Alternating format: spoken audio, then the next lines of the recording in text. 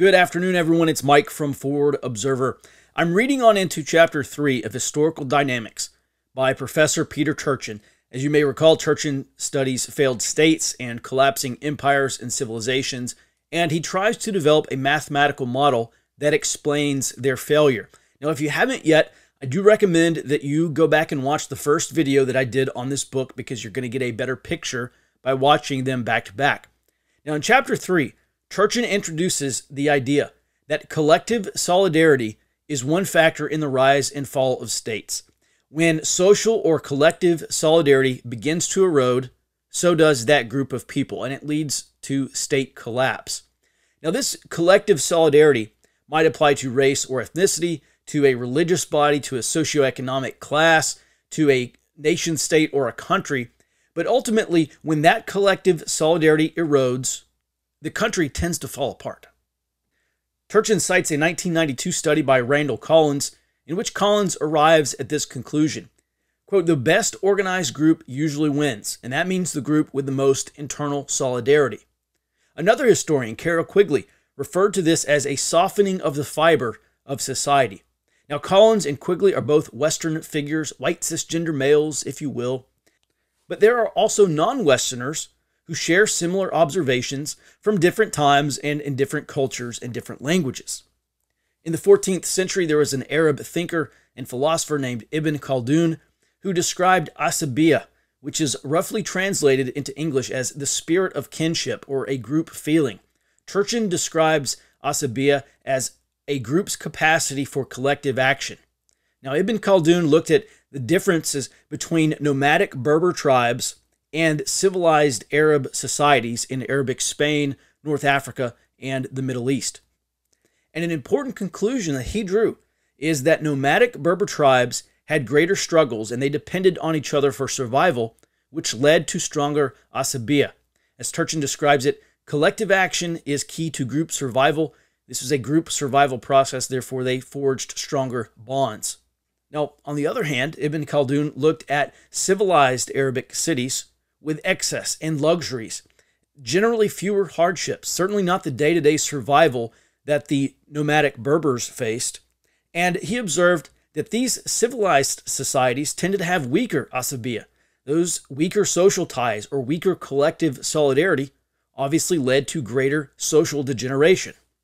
Ibn Khaldun's final conclusion was that too much luxury leads to intra-elite competition, which leads to a decline in asabiya, which eventually leads to state collapse.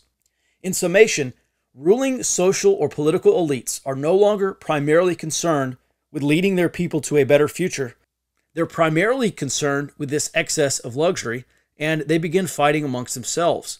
Now, for the United States, that's probably fighting for political control of the tax base and the financial system, and we have reached a point in society where politics and ideology are eroding our country's asabiya. This has been happening for generations. It ebbs and flows, but we are certainly at another high water mark in this country.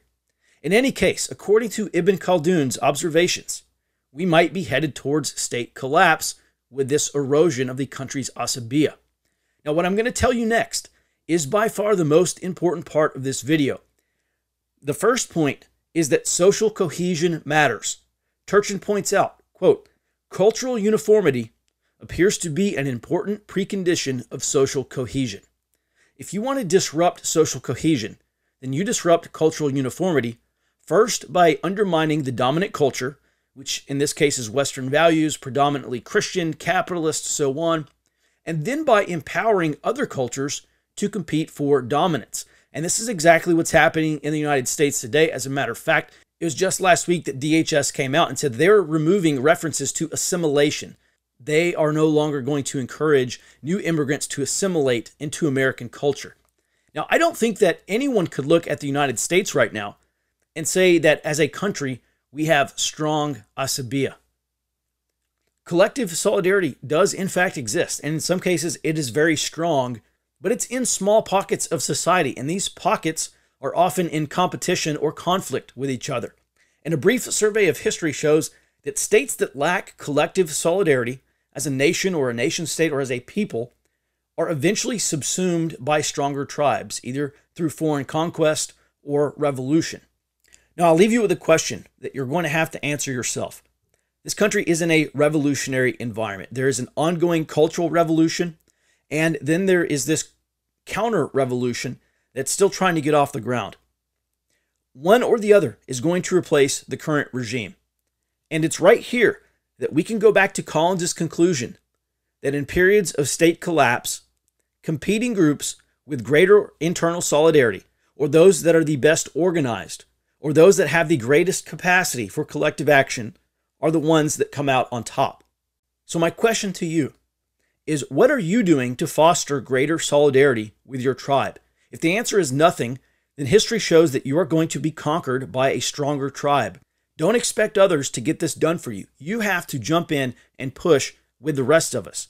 The choice is between the spirit of 1776 or the spirit of 1789. One of those spirits is going to be visited upon you.